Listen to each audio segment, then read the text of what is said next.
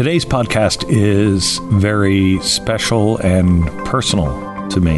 You are going to meet a man who I have admired for a very long time. In fact, when I first heard his story, maybe close to 10 years ago, I bought the rights to his story, and I wanted to publish his story and tell it. And no publisher was interested. And it went on and on and on. And finally, a couple of years ago, I said, David, I'm doing you a great disservice by holding your story. Please, I give it back to you. Tell your story.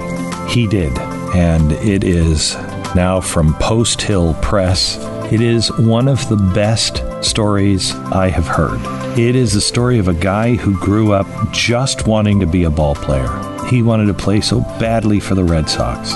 He had an amazing string of events that you have a better chance of winning the lottery than this happening to you. Amazing string of events of bad years, decades of just horrible stuff happening to him. And he fights through it the entire time, and he fights alone, self-imposed. He didn't know what was happening to him, yet all the while, he is doing a job he loves. He doesn't become a ball player. He ends up now as the groundskeeper for the Boston Red Sox. And you know his work. If you've ever seen a ball field where they've cut in the name of the team or they've made a picture on the field, it's this guy that first did it. Amazing strength, tremendous humility. You are going to love the next hour with David Mellor.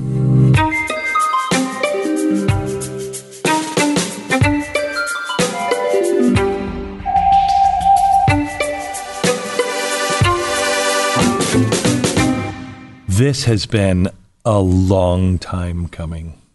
I've loved your story since 2010, I think, is when we first stumbled across each other.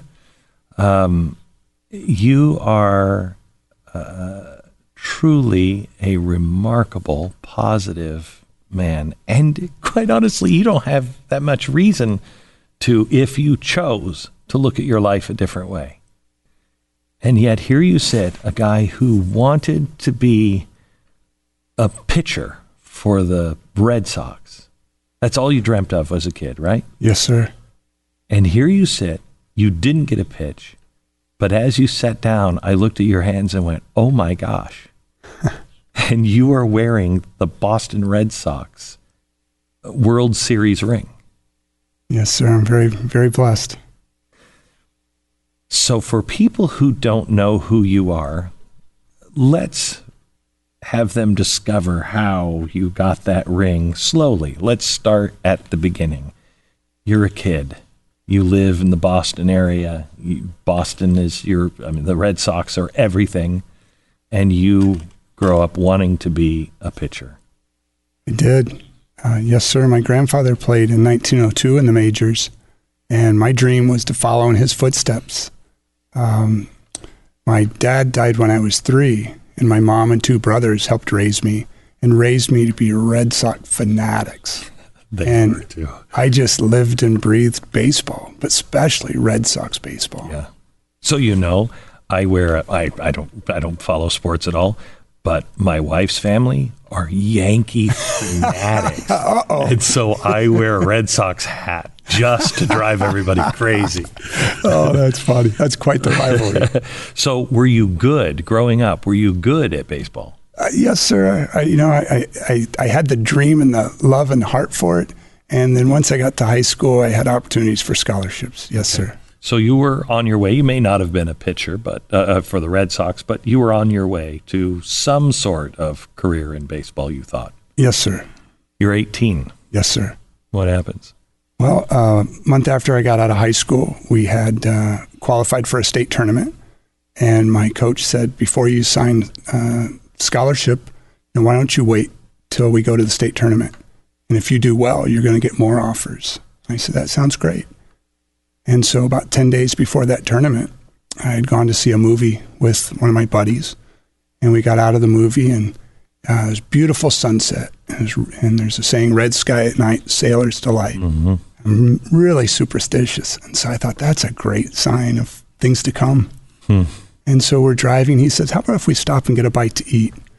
And so we saw a McDonald's. And so we pulled into the parking lot and parked on the side of the right side of the entrance across from the door. And we got out and started walking across the parking lot. And I realized I forgot my wallet. And so he says, hey, I'm going to go ahead and go in. And I went back to the car to get my wallet and picked my wallet up and closed the door and started taking a few steps toward the door. And I heard a car come off the street quickly and stop suddenly. I looked up, and the two people in the car, the driver and the passenger, had opened their doors and were changing positions to the other person was going to drive. So I stopped and waited for them to get in. And when they got in and shut the doors, I motioned for them to go ahead and drive through to get to the drive-through. And they motioned for me to start walking and go ahead and go. And so I started walking, and I heard them rev their engine and squeal their tires. And I had enough time to turn, and I lifted my left leg and put both my hands up, and the car was speeding right at me, and I didn't have time to move anywhere else. And the car hit me, threw me 20 feet in the air, and I slammed into the door, the brick wall, right where the corner of the door jutted out. And luckily, I landed right in the corner. I slammed into the brick wall, landed in a pile at the base of the corner of the wall. And when I looked up, the car was coming at a higher rate of speed. And the car hit the metal handrail, sparks flew, and the car's metal bumper pinned the handrail and the car's bumper against my knee, against the wall. And the engine is revving, and the car exhaust is, I'm having a hard time breathing. And I can see the lady just staring at me over the steering wheel. And I'm screaming at her to please stop, please stop. And the force of the car is still pressing my knee against the wall. And, by that time I can see people, pressed against the glass, trying to look at me. And as time goes by, pretty soon there's a gentleman with, it's dusk, and there's a gentleman shortly thereafter with flashbulbs taking pictures, who later while the engine is still going strong? Shortly thereafter, it turns out he was a newspaper reporter, the local newspaper. Police officer comes and tries to reassure me that it's going to be okay. He puts it in park, gets the lady out of the car, and his partner is going to back the car up. And as soon as he does, that's when the pain really kicked in. And I almost just passed out from the pain. It was so intense. And it was just, I feared that not only was my leg crushed, that's when I really started wondering what am I going to do if I can't play baseball?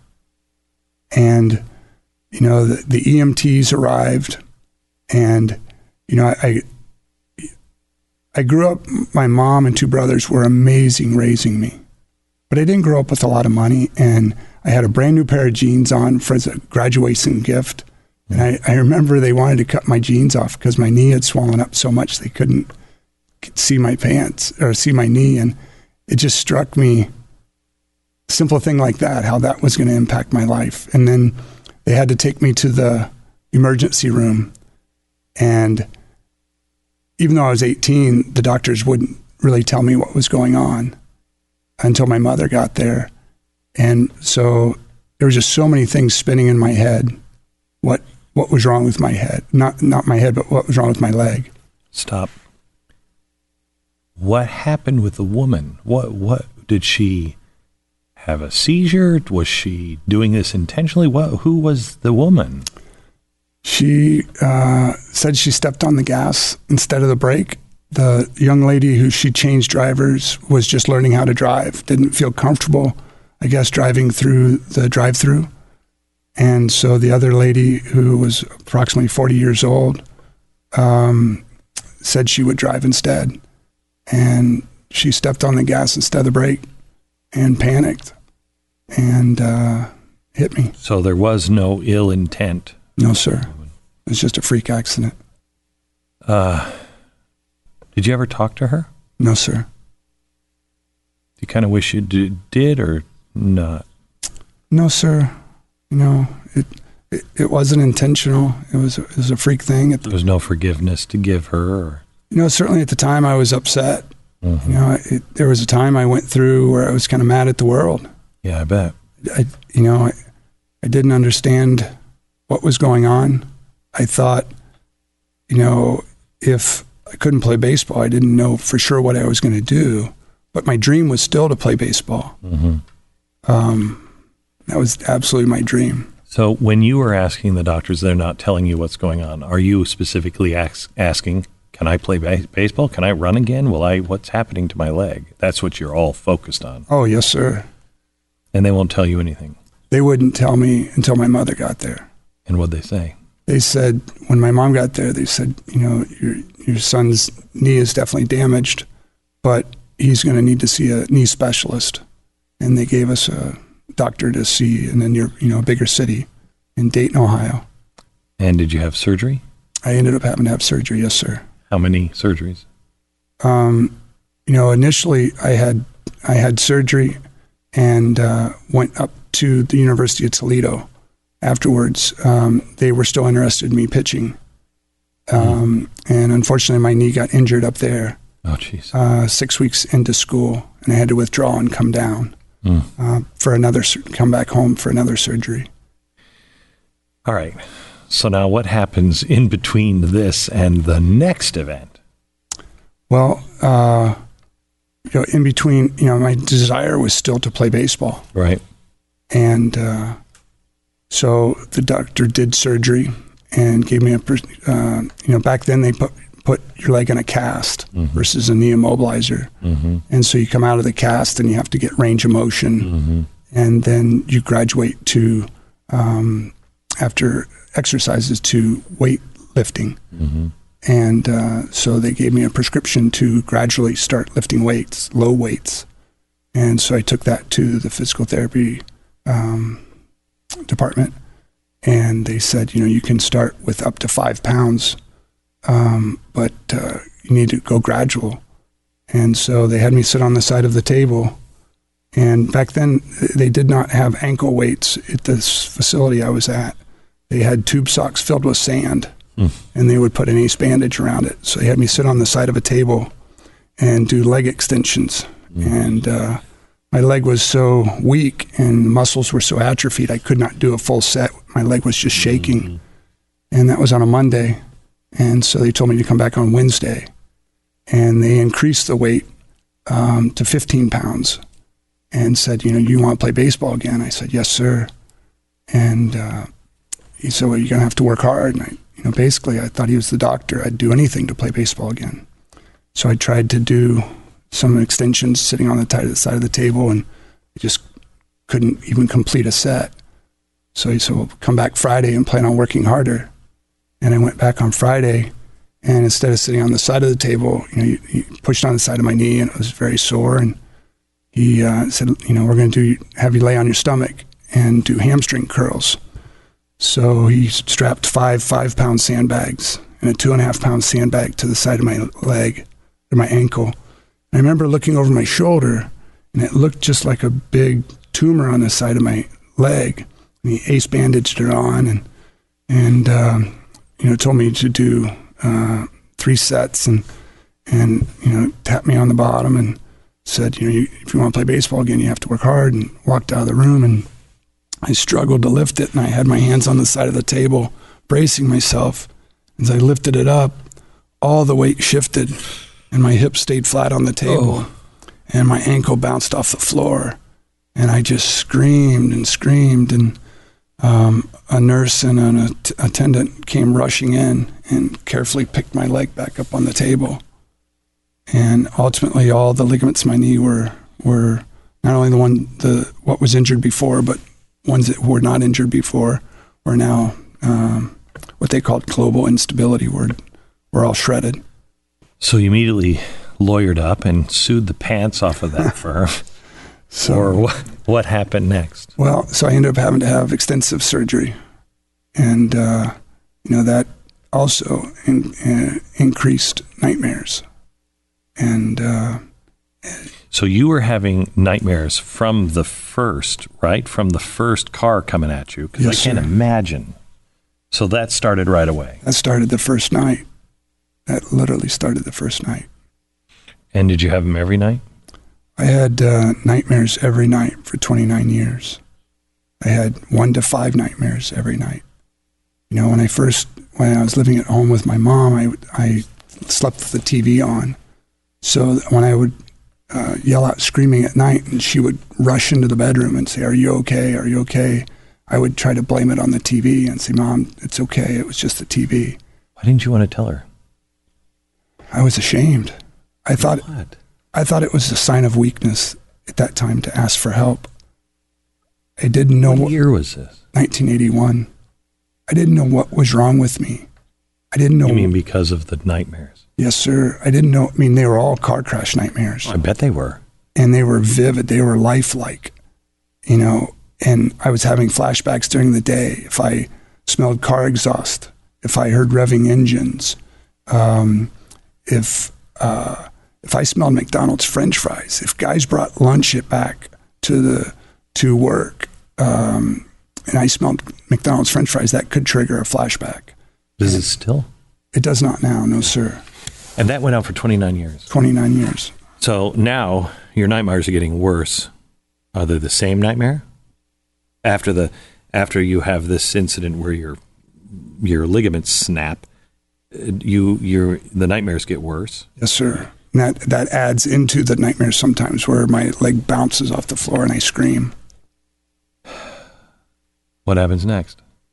So we have, I had 7 surgeries. I walked on crutches for 2.5 years and walked with a cane for 10 months over those first basically 3.5 years. And you knew your baseball days were over? So after that injury in the physical therapy department, I came out of surgery and I was in the most pain I had been in after any surgery. And the doctor came to see me after in recovery. And I said, "Doc, how soon can I play baseball again?" And he said, "David, you won't play baseball again." And he says, "You'll be lucky if you walk normal again." And he did quotation fingers when he said the word normal. And tears just started pouring down my face. I was furious at the physical therapist. I was upset that not only was I not going to play baseball again, but I turned it into a competition. That was where one base at a time started to kick in even more. That was a goal that I turned in even the smallest, to walk from here, 3 feet away out of the hospital bed, or to be able to walk to the bathroom, or to be able to do one more leg raise. It just became a competition that I was going to walk normal again. When you just told me about what the doctor said to you, maybe I'm wrong, but it looked like your eyes welled up still. It's still painful, isn't it? Yes, sir. Yes, sir. But I'm proud of what I've achieved since. Yeah. But absolutely, it still hurts.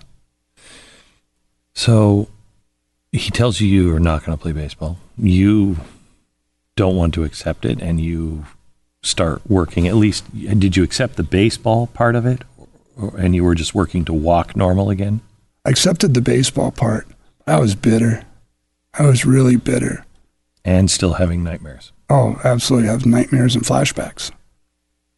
Nightmares and flashbacks. Nightmares every night. Then what happened?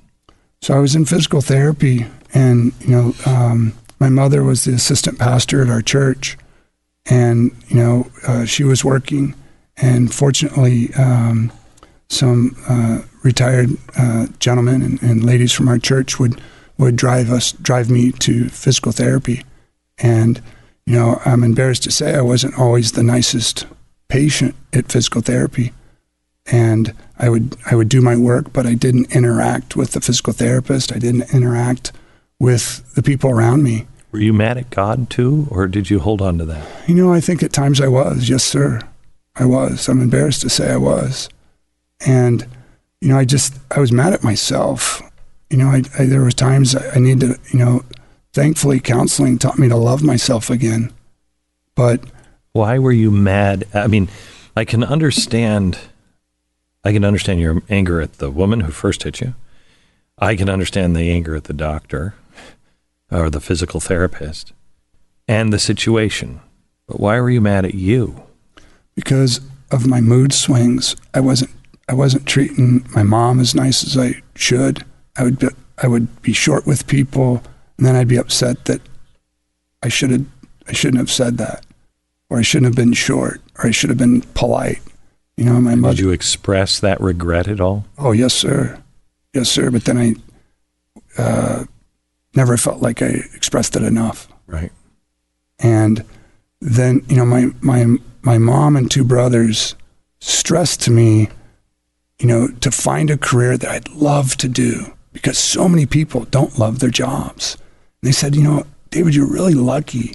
Before when I thought I'd go to college, that I'd play baseball, hopefully get drafted, that I'd study some kind of business. And I didn't even know what business meant. Mm-hmm. I just thought I'd study business. Mm-hmm. And they said, you're lucky, David. You have time now to find a career that you truly love. Find a passion of what you want to do. And I had seen the good side of physical therapy, and obviously I had seen the other side, where when it's not done with compassion and properly, people get hurt. So initially I thought, well, maybe I'll be a physical therapist. And when I got the okay after those 7 surgeries to go away to college, I thought I would go to Ohio State and go into physical therapy department. And that program was full. And I had already missed basically 2 years of school. So I realized I didn't want to wait another year to continue my education. So I thought, what do I really, really love? And I thought I'd find a new career. And I realized I wanted to be outside. I grew up taking care of people's lawns. Science was a subject I enjoyed in school, and I loved baseball. I thought someone has to be a major league groundskeeper. And my brother lived in Milwaukee at the time and told me if I could get a job with the Milwaukee Brewers, I could live with him to save money. So I reached out to the Brewers with many, many, many letters and lots of phone calls, and kind of became that squeaky wheel.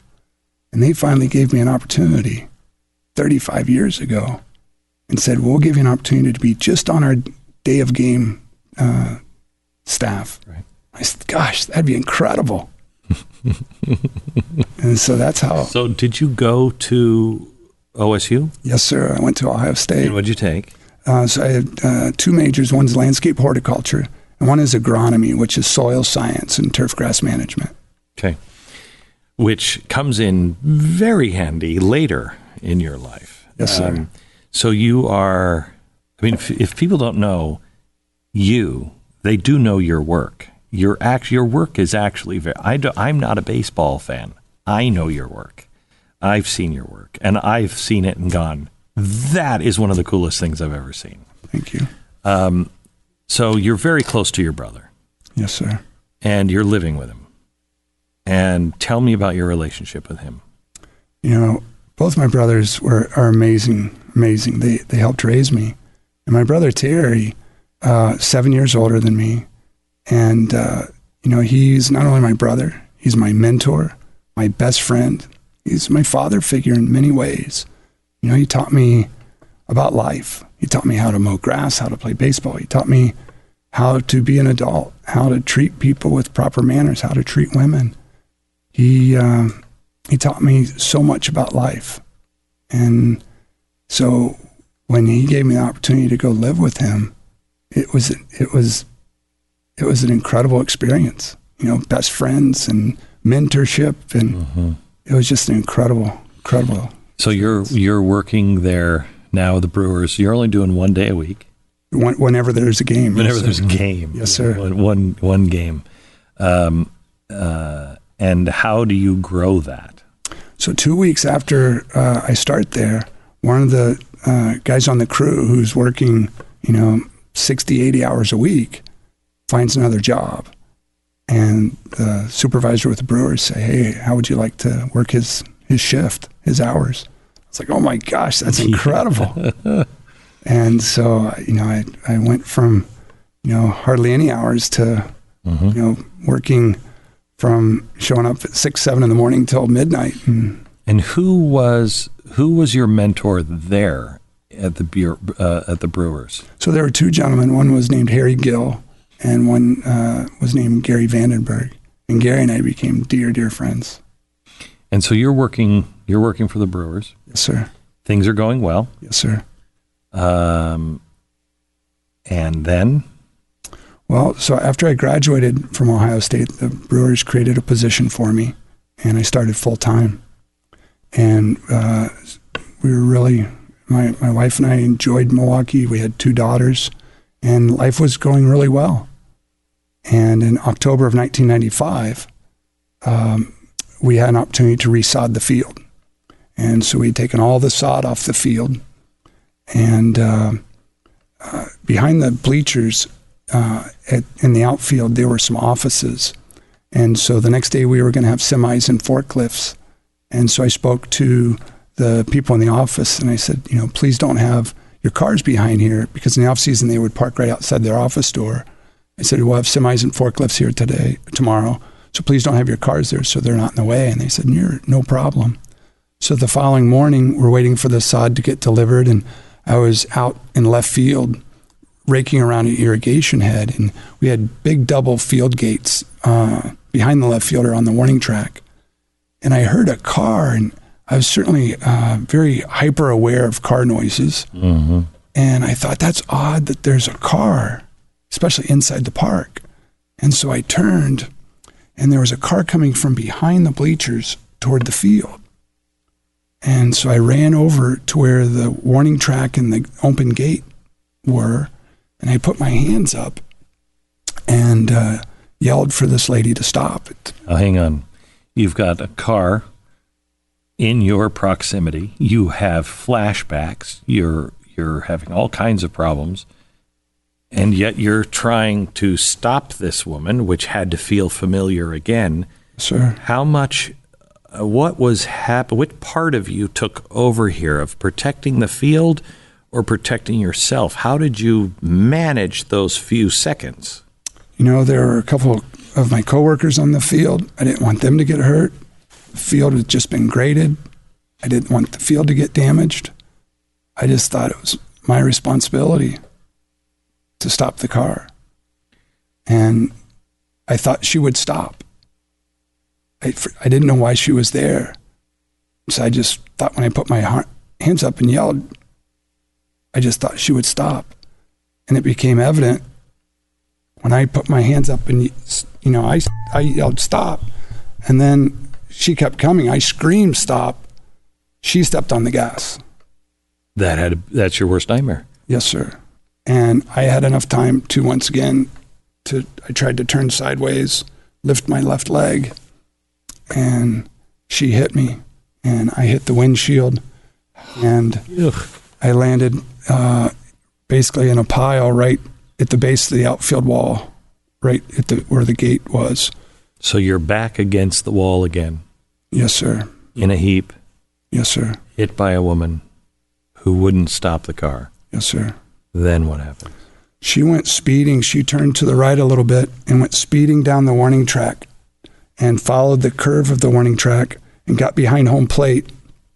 And she was going so fast that it drifted her rooster-tailed track material about 10 rows up into the stands. Oh, my God. And she started doing a full lap around the track. And a couple of my coworkers came running over and said, David, are you okay? What can we do? How can we help? And I said, please call 911. And behind the bleachers, we had 2 big steel delivery security gates. Right. And I said, please close those up so she can't get away. And as I was laying on the track, she made a full lap, and she was hugging the edge of the grass. And as she got closer to me, instead of hugging the edge of the grass, she starts veering away and aiming right at me. Oh my!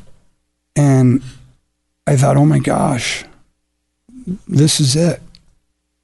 This is it. She's literally just going to run me completely over. I mean, I was on the ground. I couldn't move. And at the last minute, she turns the car and swerves to miss me and slams on the brakes. And she sits up and starts excessively waving at me. Like she's sitting up, like her head's touching the roof of the car. And she's just excessively waving and waving and waving at me.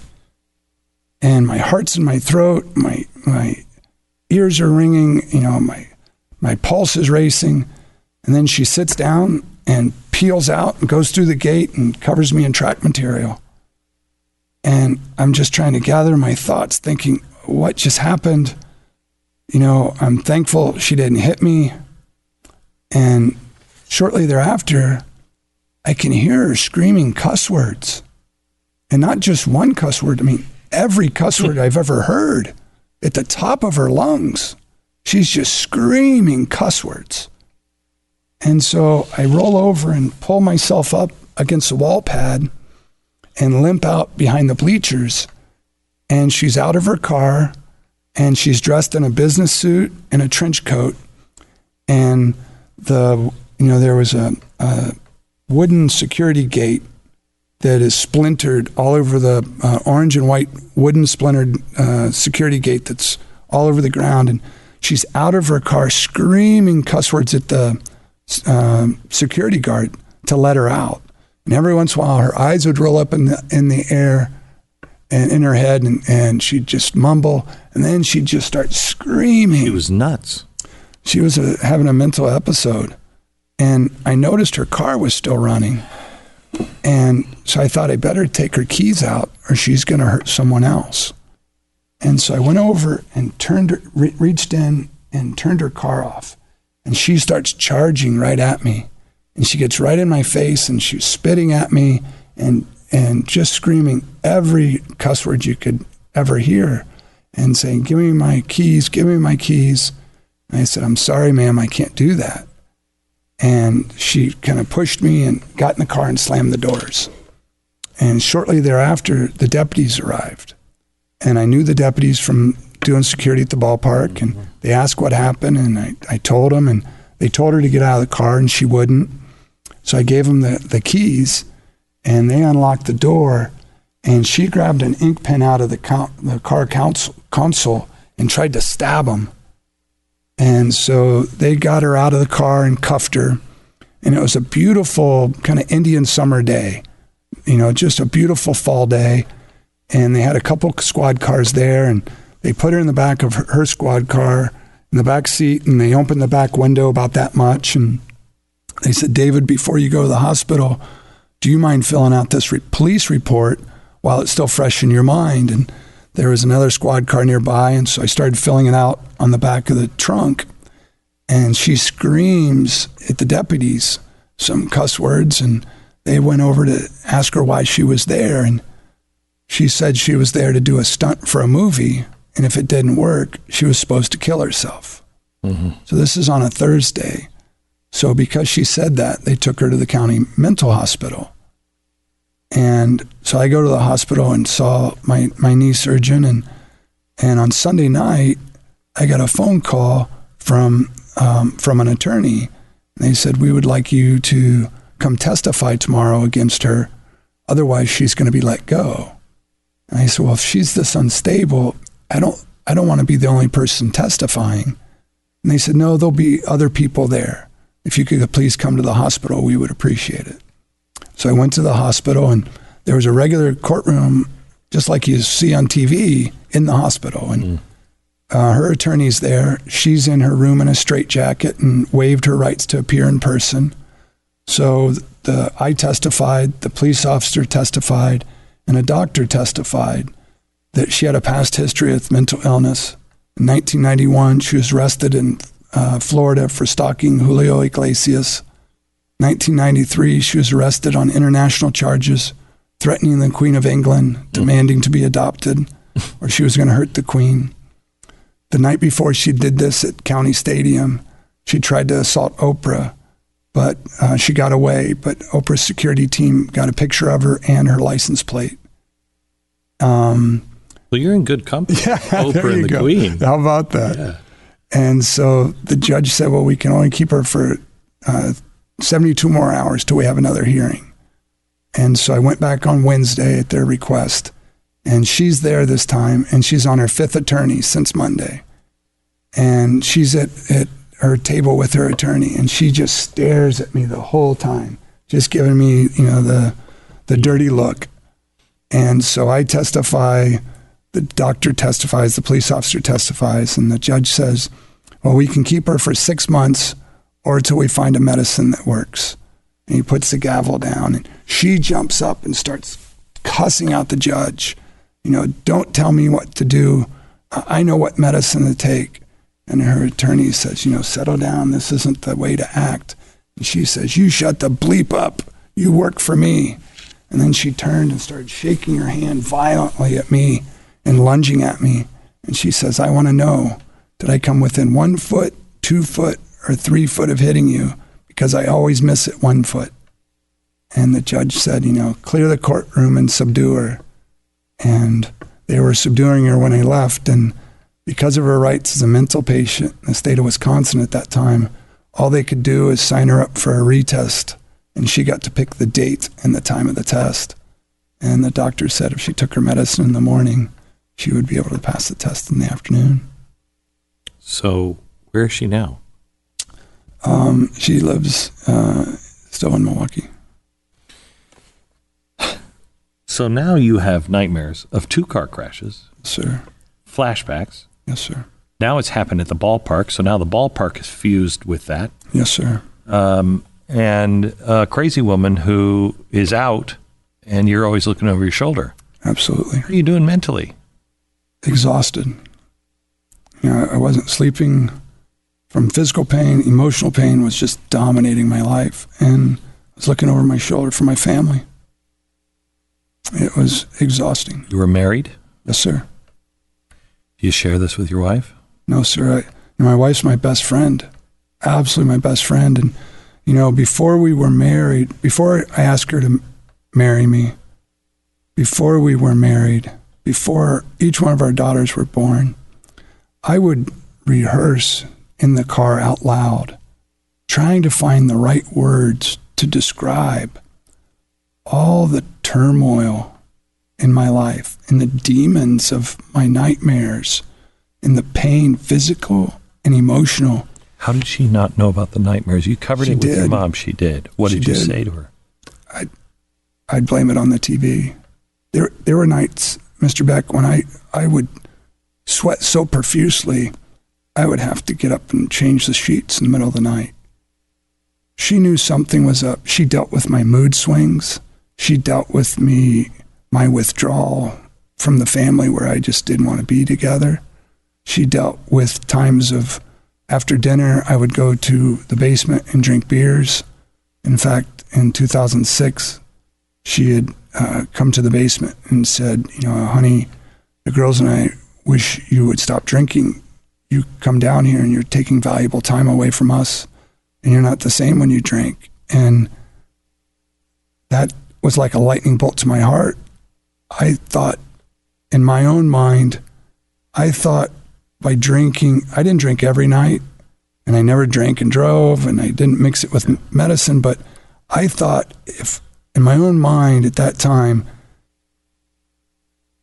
if I slept better, it was a vicious cycle. If I slept better, hopefully I'd be a better dad and husband the next day because I wouldn't be as moody. But now I know that's that form of self-medication. But luckily that night I stopped drinking and I haven't had a drink since. But she knew about the nightmares. But I was scared if I didn't describe things correctly that she'd leave me. I didn't give her credit for the incredible lady she is. Why would she leave you? What? I mean, I've been here, so I understand. It is a mental illness.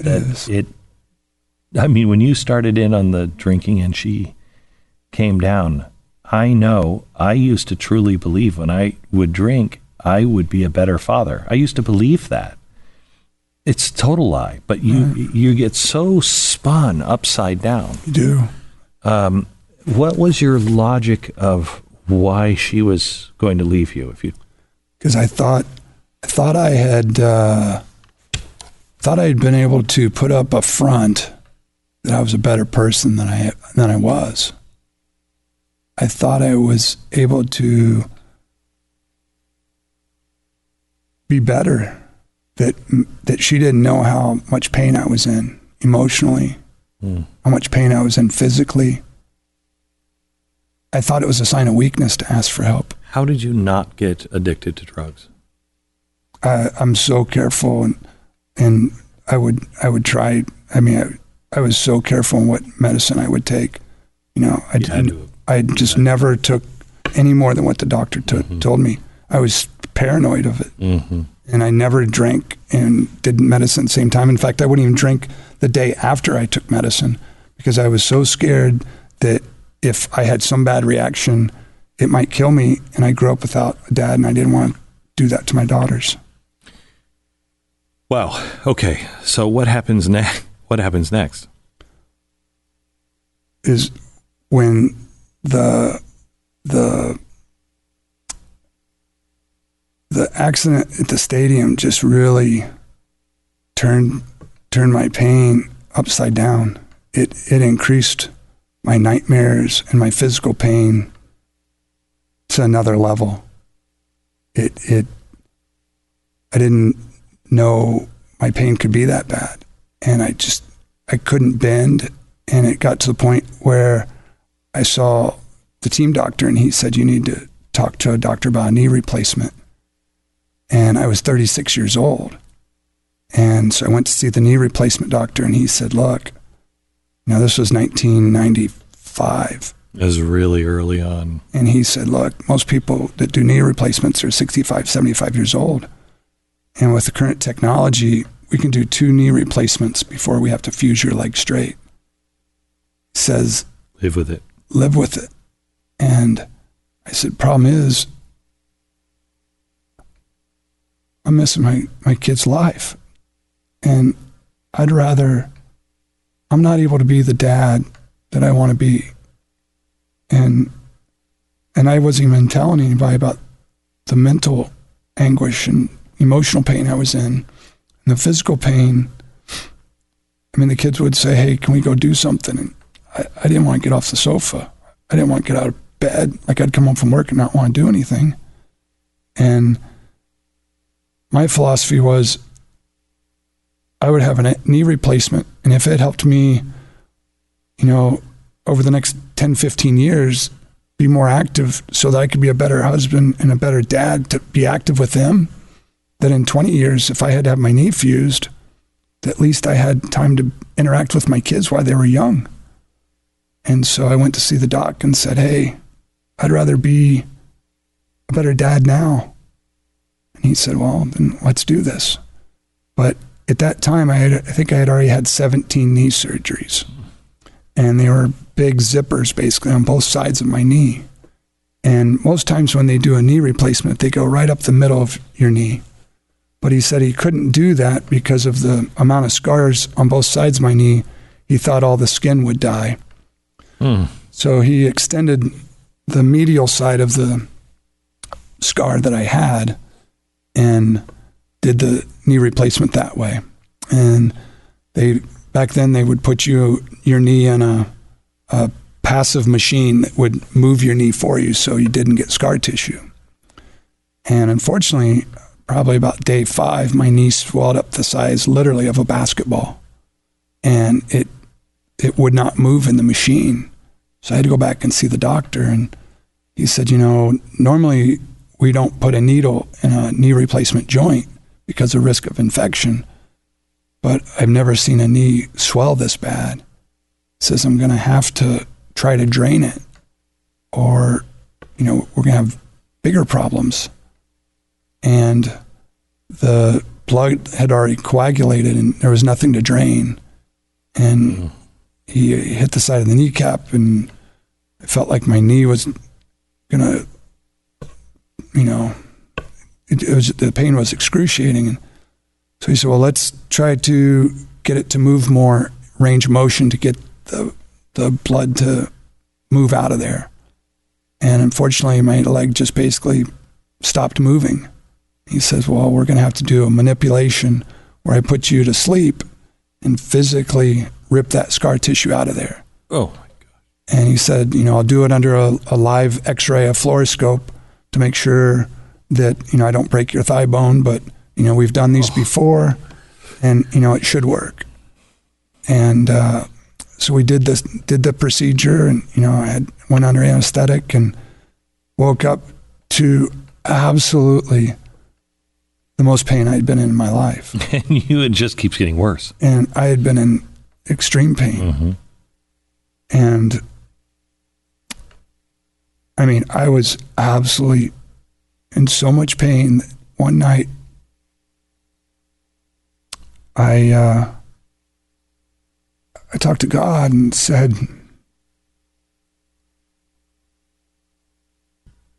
I was okay with if I didn't wake up, because I thought, even though I knew how hard it was growing up without a dad, and how hard, more importantly, it was on my mom not having a husband, I was in so much pain. I thought I was causing so much burden to my incredible wife, Denise, and to my girls. I thought if I passed away overnight, that they'd be better off. And then when I woke up in the morning, I was thankful that I didn't pass away. I was just filled with so much guilt that I even thought that, having known. Can I tell you something?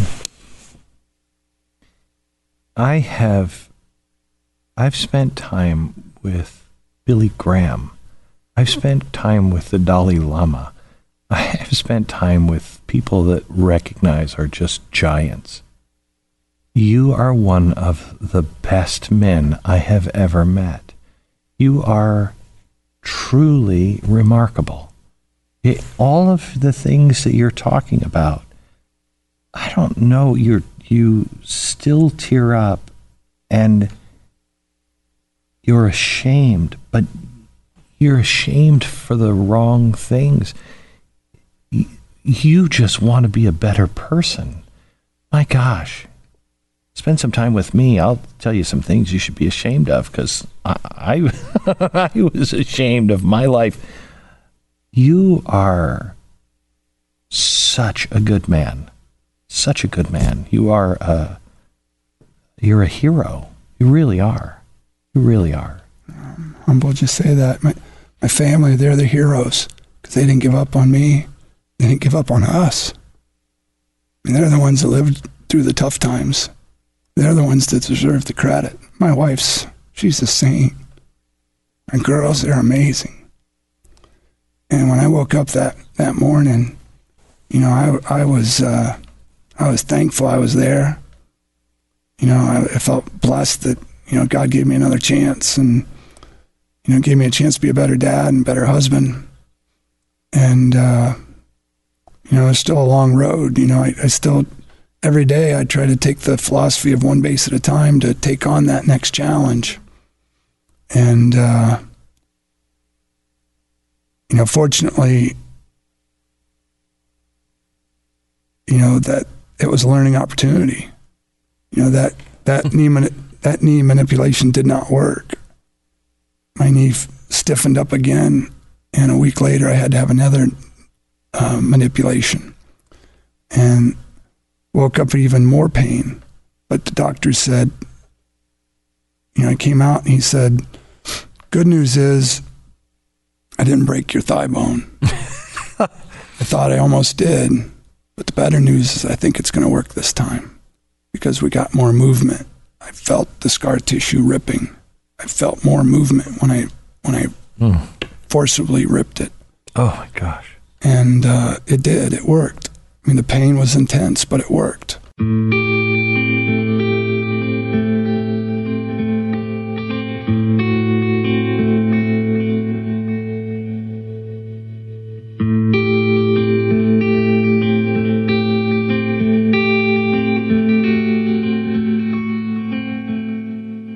So you go through this. You're still having nightmares? Yes, sir. They're getting worse. Absolutely. Still worse. haven't talked to your wife? No, sir. You miss how much work? So during my knee replacement, I missed probably 8 weeks of work, 7 weeks of work. You go back to work. Yes, sir. What happens? I go back to work, and the Brewers are very supportive. And, I find that, from the beginning, the busier I kept myself at work, Sure. the less my symptoms had time to be active. Mm-hmm. Even going back to college, the more I studied, the less downtime I had. My symptoms weren't as active. And so that was a double-edged sword. It helped my career. Hurt your family. Hurt my family, which is something I never lived down. I always regret. There was a time when our girls were probably 5 and 3 driving by the ballpark. They were in the back seat, and my wife was in the front seat and drove by the ballpark, and our oldest daughter said to my youngest daughter, "Hey, look, that's where Dad lives," because they were asleep when I went to work, and the girls would come down and have lunch with me at the work, and they'd come down. Denise would bring them to the game, and the Brewers were nice enough to let them help us pregame. They had their own little wheelbarrow and rake and would help us pregame, and they would watch part of the game and go home and be asleep when I got home, and 9, 10, 12 game homestands, and then they'd see me for dinner, and then they'd see me in the off season. When did you go to Boston? November 2000, the Red Sox called. Your brother still alive? No, sir.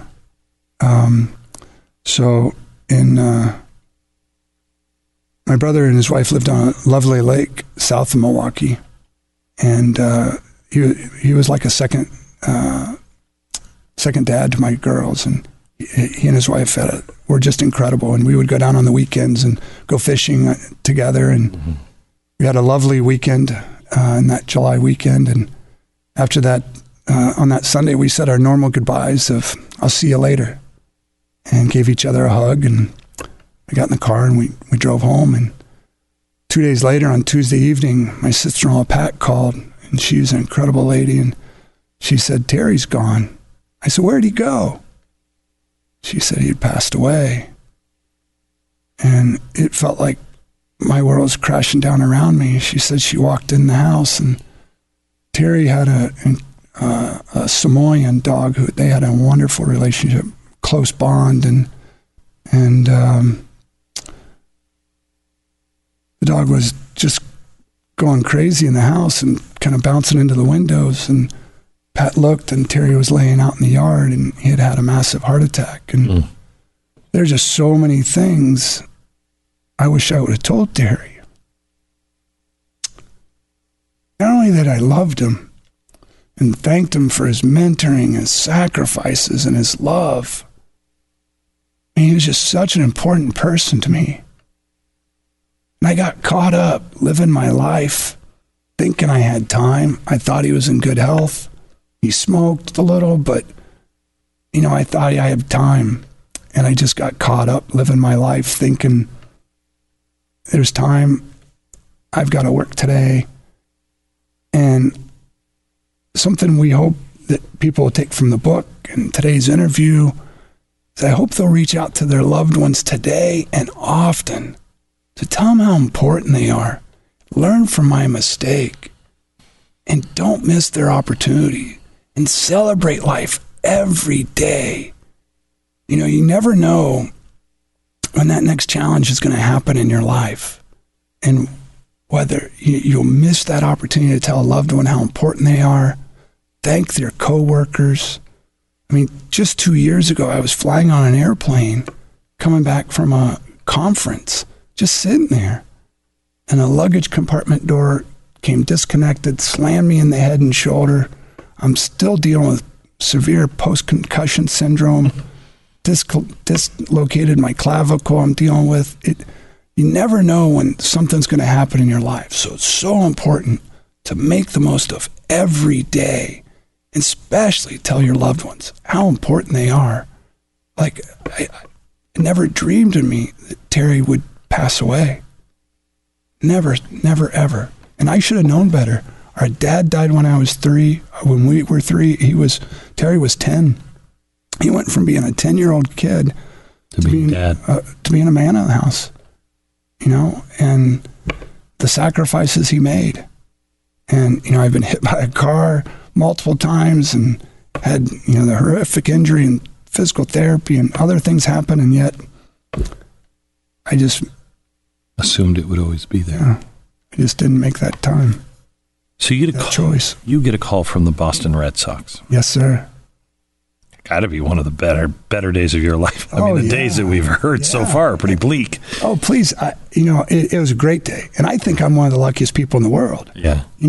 I think you are, actually. Thank you. Yeah. I really do. I think I'm blessed. I never would have met my wife if I didn't get hit by the car the first time. Never have 2 incredible daughters. Getting hit by a car twice in the way you did, you have a better chance of winning the lottery. I think that too. I played the lottery That's it's over $100 million. Yeah, that's right. I agree. Yeah. So the dream of a child was to be on the mound at Fenway Park. Yes, sir. Who calls you? Mr. Joe Mooney. He had been the groundskeeper at Fenway for 30 years. And you knew who he was, obviously. Yes, sir. Yeah. Absolutely. Admired him. Yes, sir. Yeah. He calls you. He does. And he says what? He said, David, I'm thinking about retiring, but I'll only retire if you replace me. What did that feel like? Oh, my gosh. My heart went in my throat, and I just got chills. I couldn't believe it. Had you met him before? He was, yes, sir, I had. My last year at Ohio State, I sent a letter to every major league groundskeeper, with a resume and asking how to get my foot in the door. And I sent a letter before I even started in the major leagues, or before I even went to Ohio State, asking how to get my foot in the door. And I heard back from only 5 groundskeepers, and he was one of them. And when he called, it was just amazing. How did he know you? I mean, how did he know that he would only retire if you would take it? I don't know how he selected me and why. It was amazing, and the timing was ironic in that, I just moved into my new office at Mellor Park for the Brewers, and the Cincinnati Reds had just offered me a job the week before. And the Reds were very nice. We couldn't come to terms, and I respectfully turned the job down. And the Reds said, how about if we negotiate for 1 more week, but we have to have an answer next Saturday.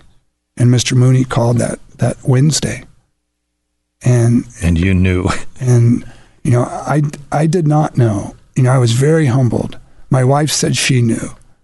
And I just wanted to make sure it was the right move for my family. And I said, Mr. Mooney, I'm incredibly humbled and truly honored, and I'd love to follow in your footsteps, but I just have to have a firm offer so I can weigh all the offers and decide what's best for my family. And he said, I'll have John Buckley, who's the president of our club, call you. And the Red Sox flew me out on Friday and said, David, this is not a job interview. The job is yours if you want it. We know what you can do for us. More importantly, what can we do for Denise and the girls to make this move successful? And that's what Mr. Seelig and the Brewers had done for our family in Milwaukee. And that's what Billy Bean at the A's had offered us in Oakland. And, that's what we were looking for, is a family environment. So you go, he mentors you a bit. Yes, sir. He was incredible.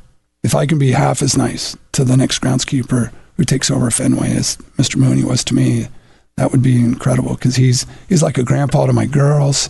He's just been incredible. What is it like to be that? What is it like to, you're not on the mound. You're not famous, like a pitcher would be. It's your ballpark. There's a lot of teamwork that goes into it. I know that, but you are the man responsible for it.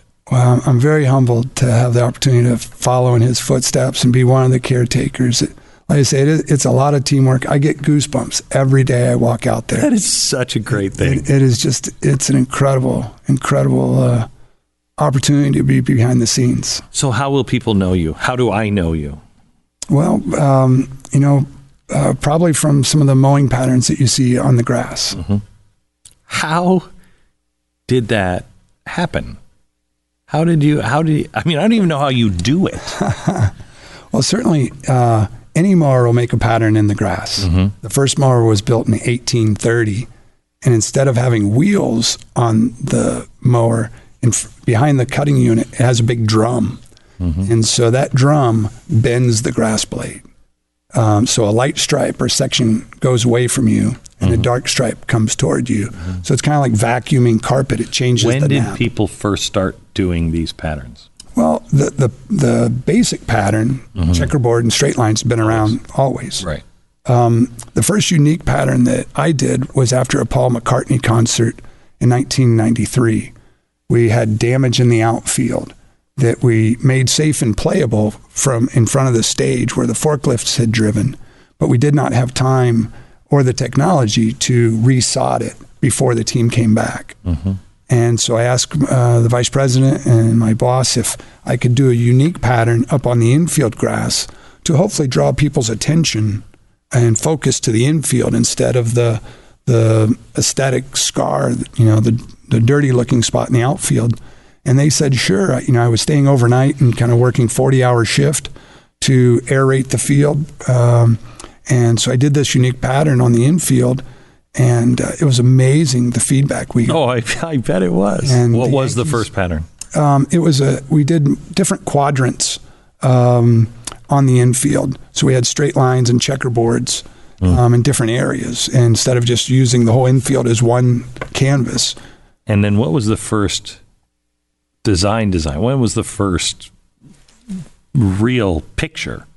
We when I went to the Red Sox, I put the Red Sox logo, hanging socks on the infield, and we put a 100 in the outfield. It was the 100th anniversary of the team, and we made the number 1 a baseball bat and the 2 zeros baseballs.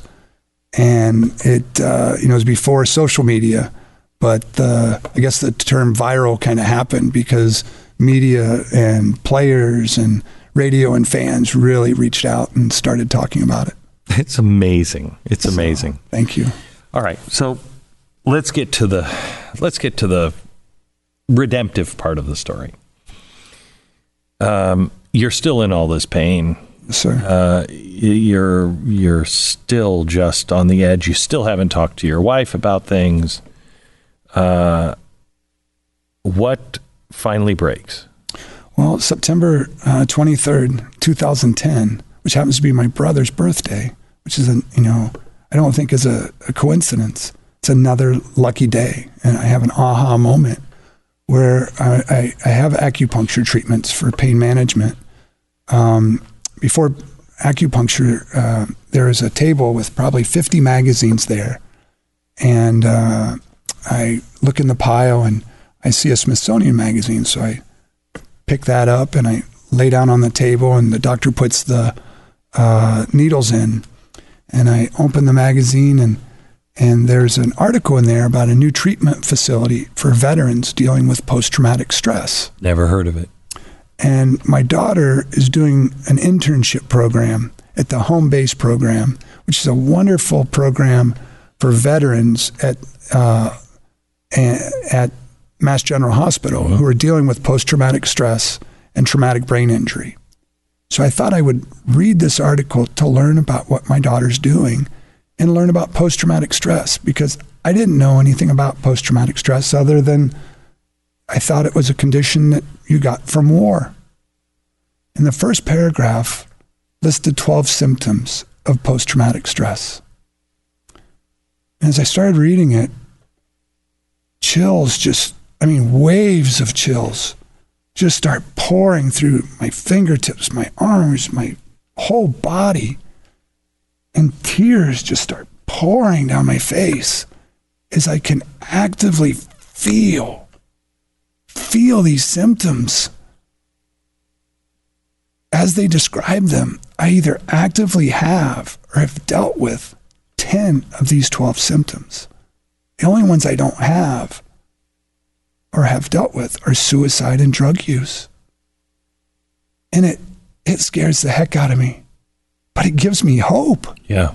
It gives me hope that over the last 29 years, maybe this is what I have. You hid this so well that you have a daughter who knows she's a growing expert in this field, and she doesn't go, this is my dad. You've hid it that well. She and my wife knew something was up. They definitely, they tell me now that I never would have won an Oscar for my acting. They knew something was up. And they, when I read those words, it gave me hope. I mean, it scared me because up to that point, I thought you could only get PTSD from war. Mm-hmm. I had no idea you could get it any other way. Your life was a war. Your life was a war zone. You had two women look at you from the windshield of a car and come at you. That has to screw you up. Well, it certainly impacted my life. And sadly, it impacted my family's life. And that's something that I learned through counseling, that PTSD doesn't just impact the person who's dealing with it. It impacts their loved ones and people around them. And that's, we wrote the book to have people learn from my journey and learn from my mistakes and bring awareness to PTSD, bring awareness to how incredible and life-changing service dogs are, and also bring awareness to let people know that PTSD doesn't just come from war, that it's not a sign of weakness to ask for help that I thought it was for those 29 years. It's nothing to be ashamed of. It's interesting because as I think of people in your position that might be watching this and they would think, well, I haven't been hit by two cars. No, it doesn't. It can come many, many ways. Yes, sir. And it is that, we were talking a minute ago about how your mind just gets all screwed up and you think, okay, well, that's not me. And you avoid, you don't see the sickness that is so apparent in someone else. You don't see it in yourself. You think, well, they're different. And I think that I think if we would just talk more, a lot of people would be a lot better. Yes, sir. I agree. So everybody is living in their own little secret world and suffering pain and feelings that everybody is feeling. I totally agree. I can't thank you enough for your support and the opportunity to discuss PTSD and the book and to help try to break that stigma, because too many people suffer in silence. And I hope people can learn from my mistake of doing that. In 2010, in January, my wife and daughter, my oldest daughter, came to me and said, Dad, and if you would have read a book of someone going through similar challenges, would it have inspired you? Would it have helped you during your journey? And I said, absolutely would have. And they said, well, why don't you write your memoir? And if it helps one person, one family, it's worth doing. And I said, okay. And at that time, I had not been diagnosed. And people would see the scars on my knee or see me limp and bully me or judge me. And I thought if I stuttered because of showing emotion or I welled up, that I would be judged or I would be ashamed. So even when I first started writing the book or putting it on an iPad, it was just kind of like a police report. I didn't show any emotion. Mm.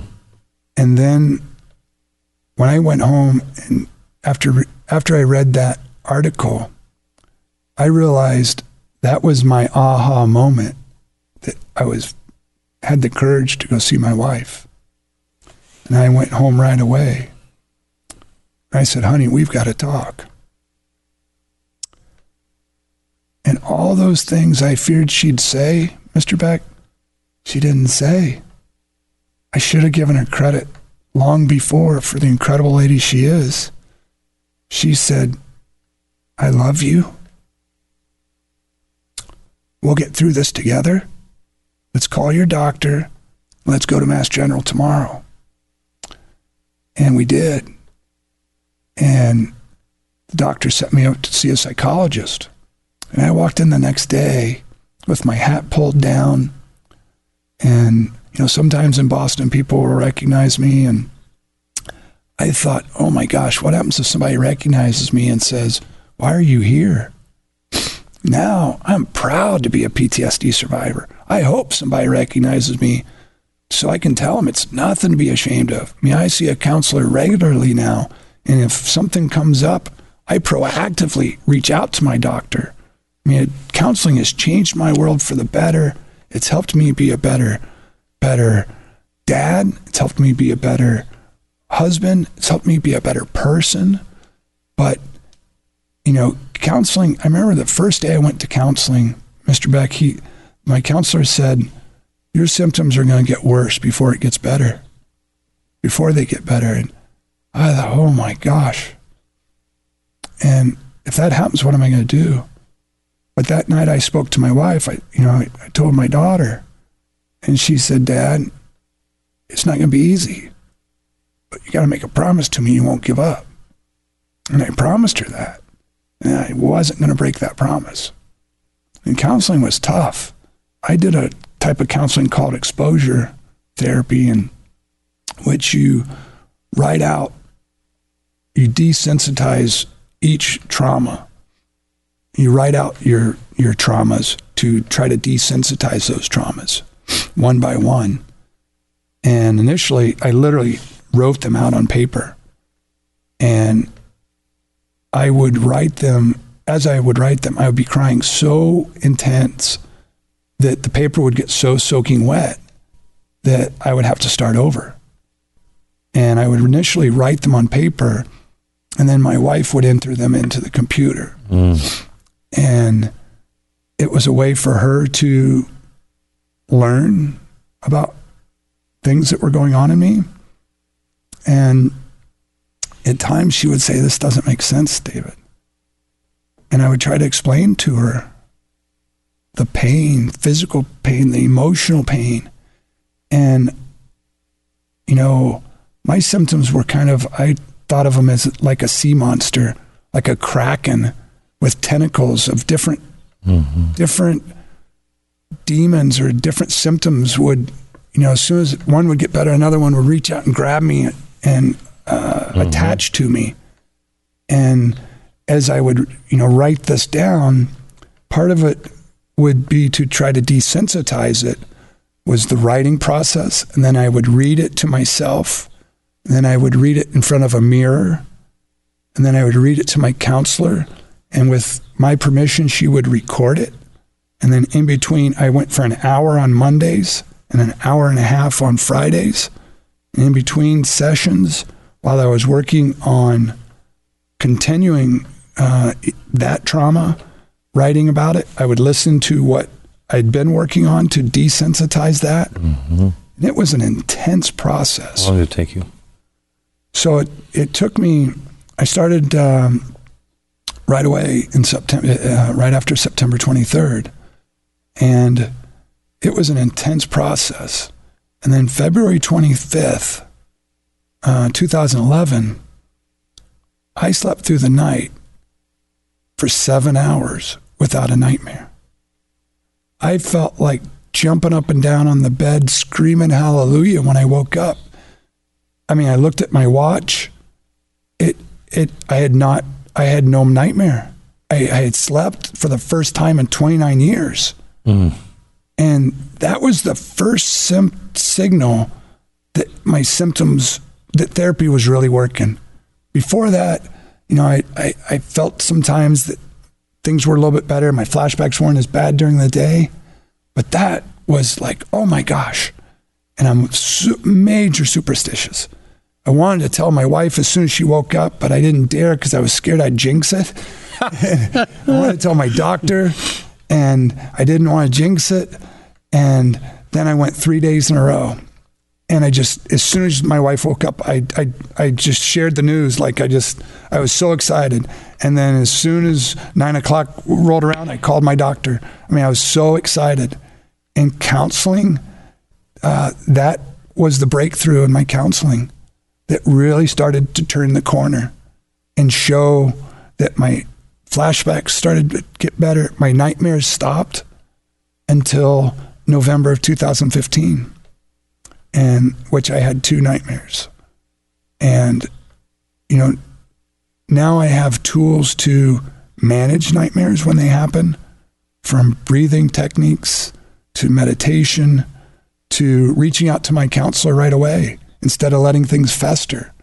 Where before, when I had nightmares, you just bury them. I buried them and they got worse. I dwelled on them. I didn't go back to sleep. If I fell asleep finally at 12:30 and they happened at 12:45, some nights I just too scared to go back to sleep. And I just ran on empty till the next night. And as sure as that sun was going to go down, I knew it wasn't a question of if I was having a nightmare. It was how many. Just dread going to bed. Yes, sir. How are your nightmares now? I'm not having them right now. Knock on wood. But, sooner or later, I will. Yeah. That's part of life. Yeah. But I know how to proactively and what they deal are. with them. Yes, sir.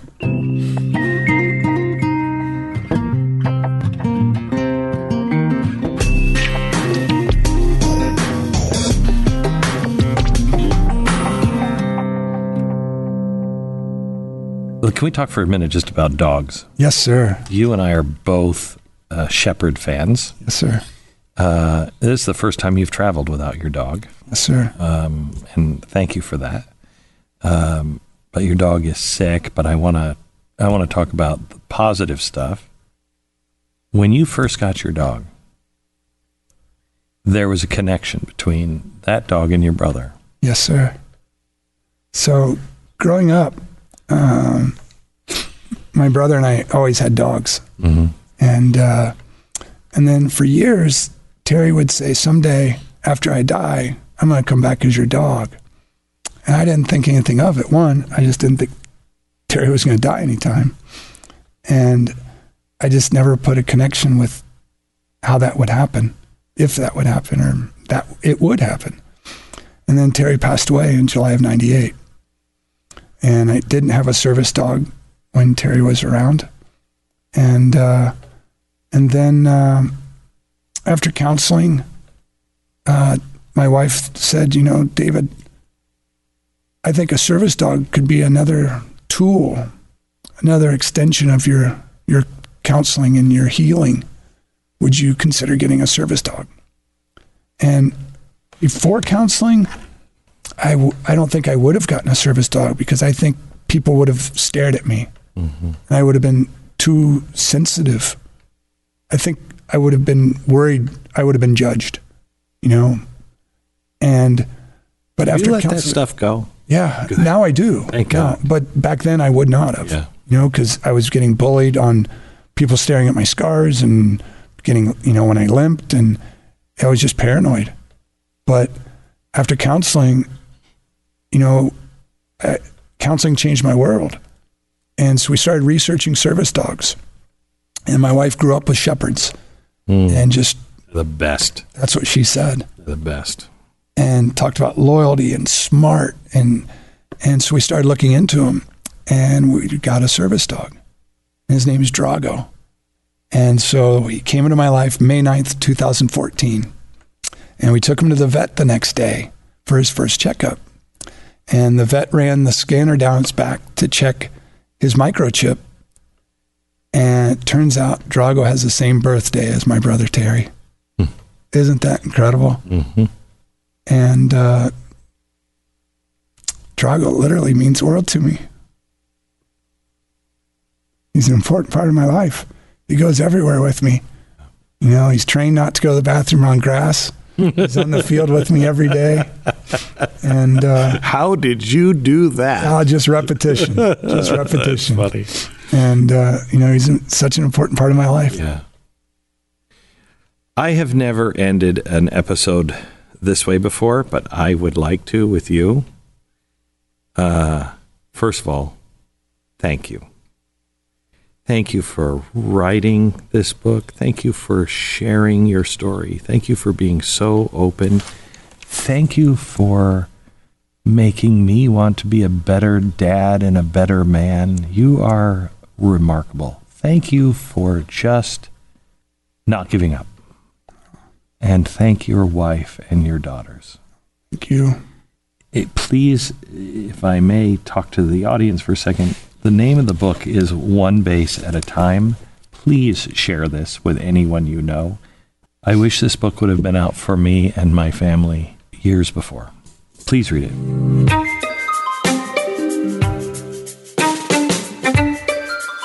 Just a reminder, I'd love you to rate and subscribe to the podcast and pass this on to a friend so it can be discovered by other people.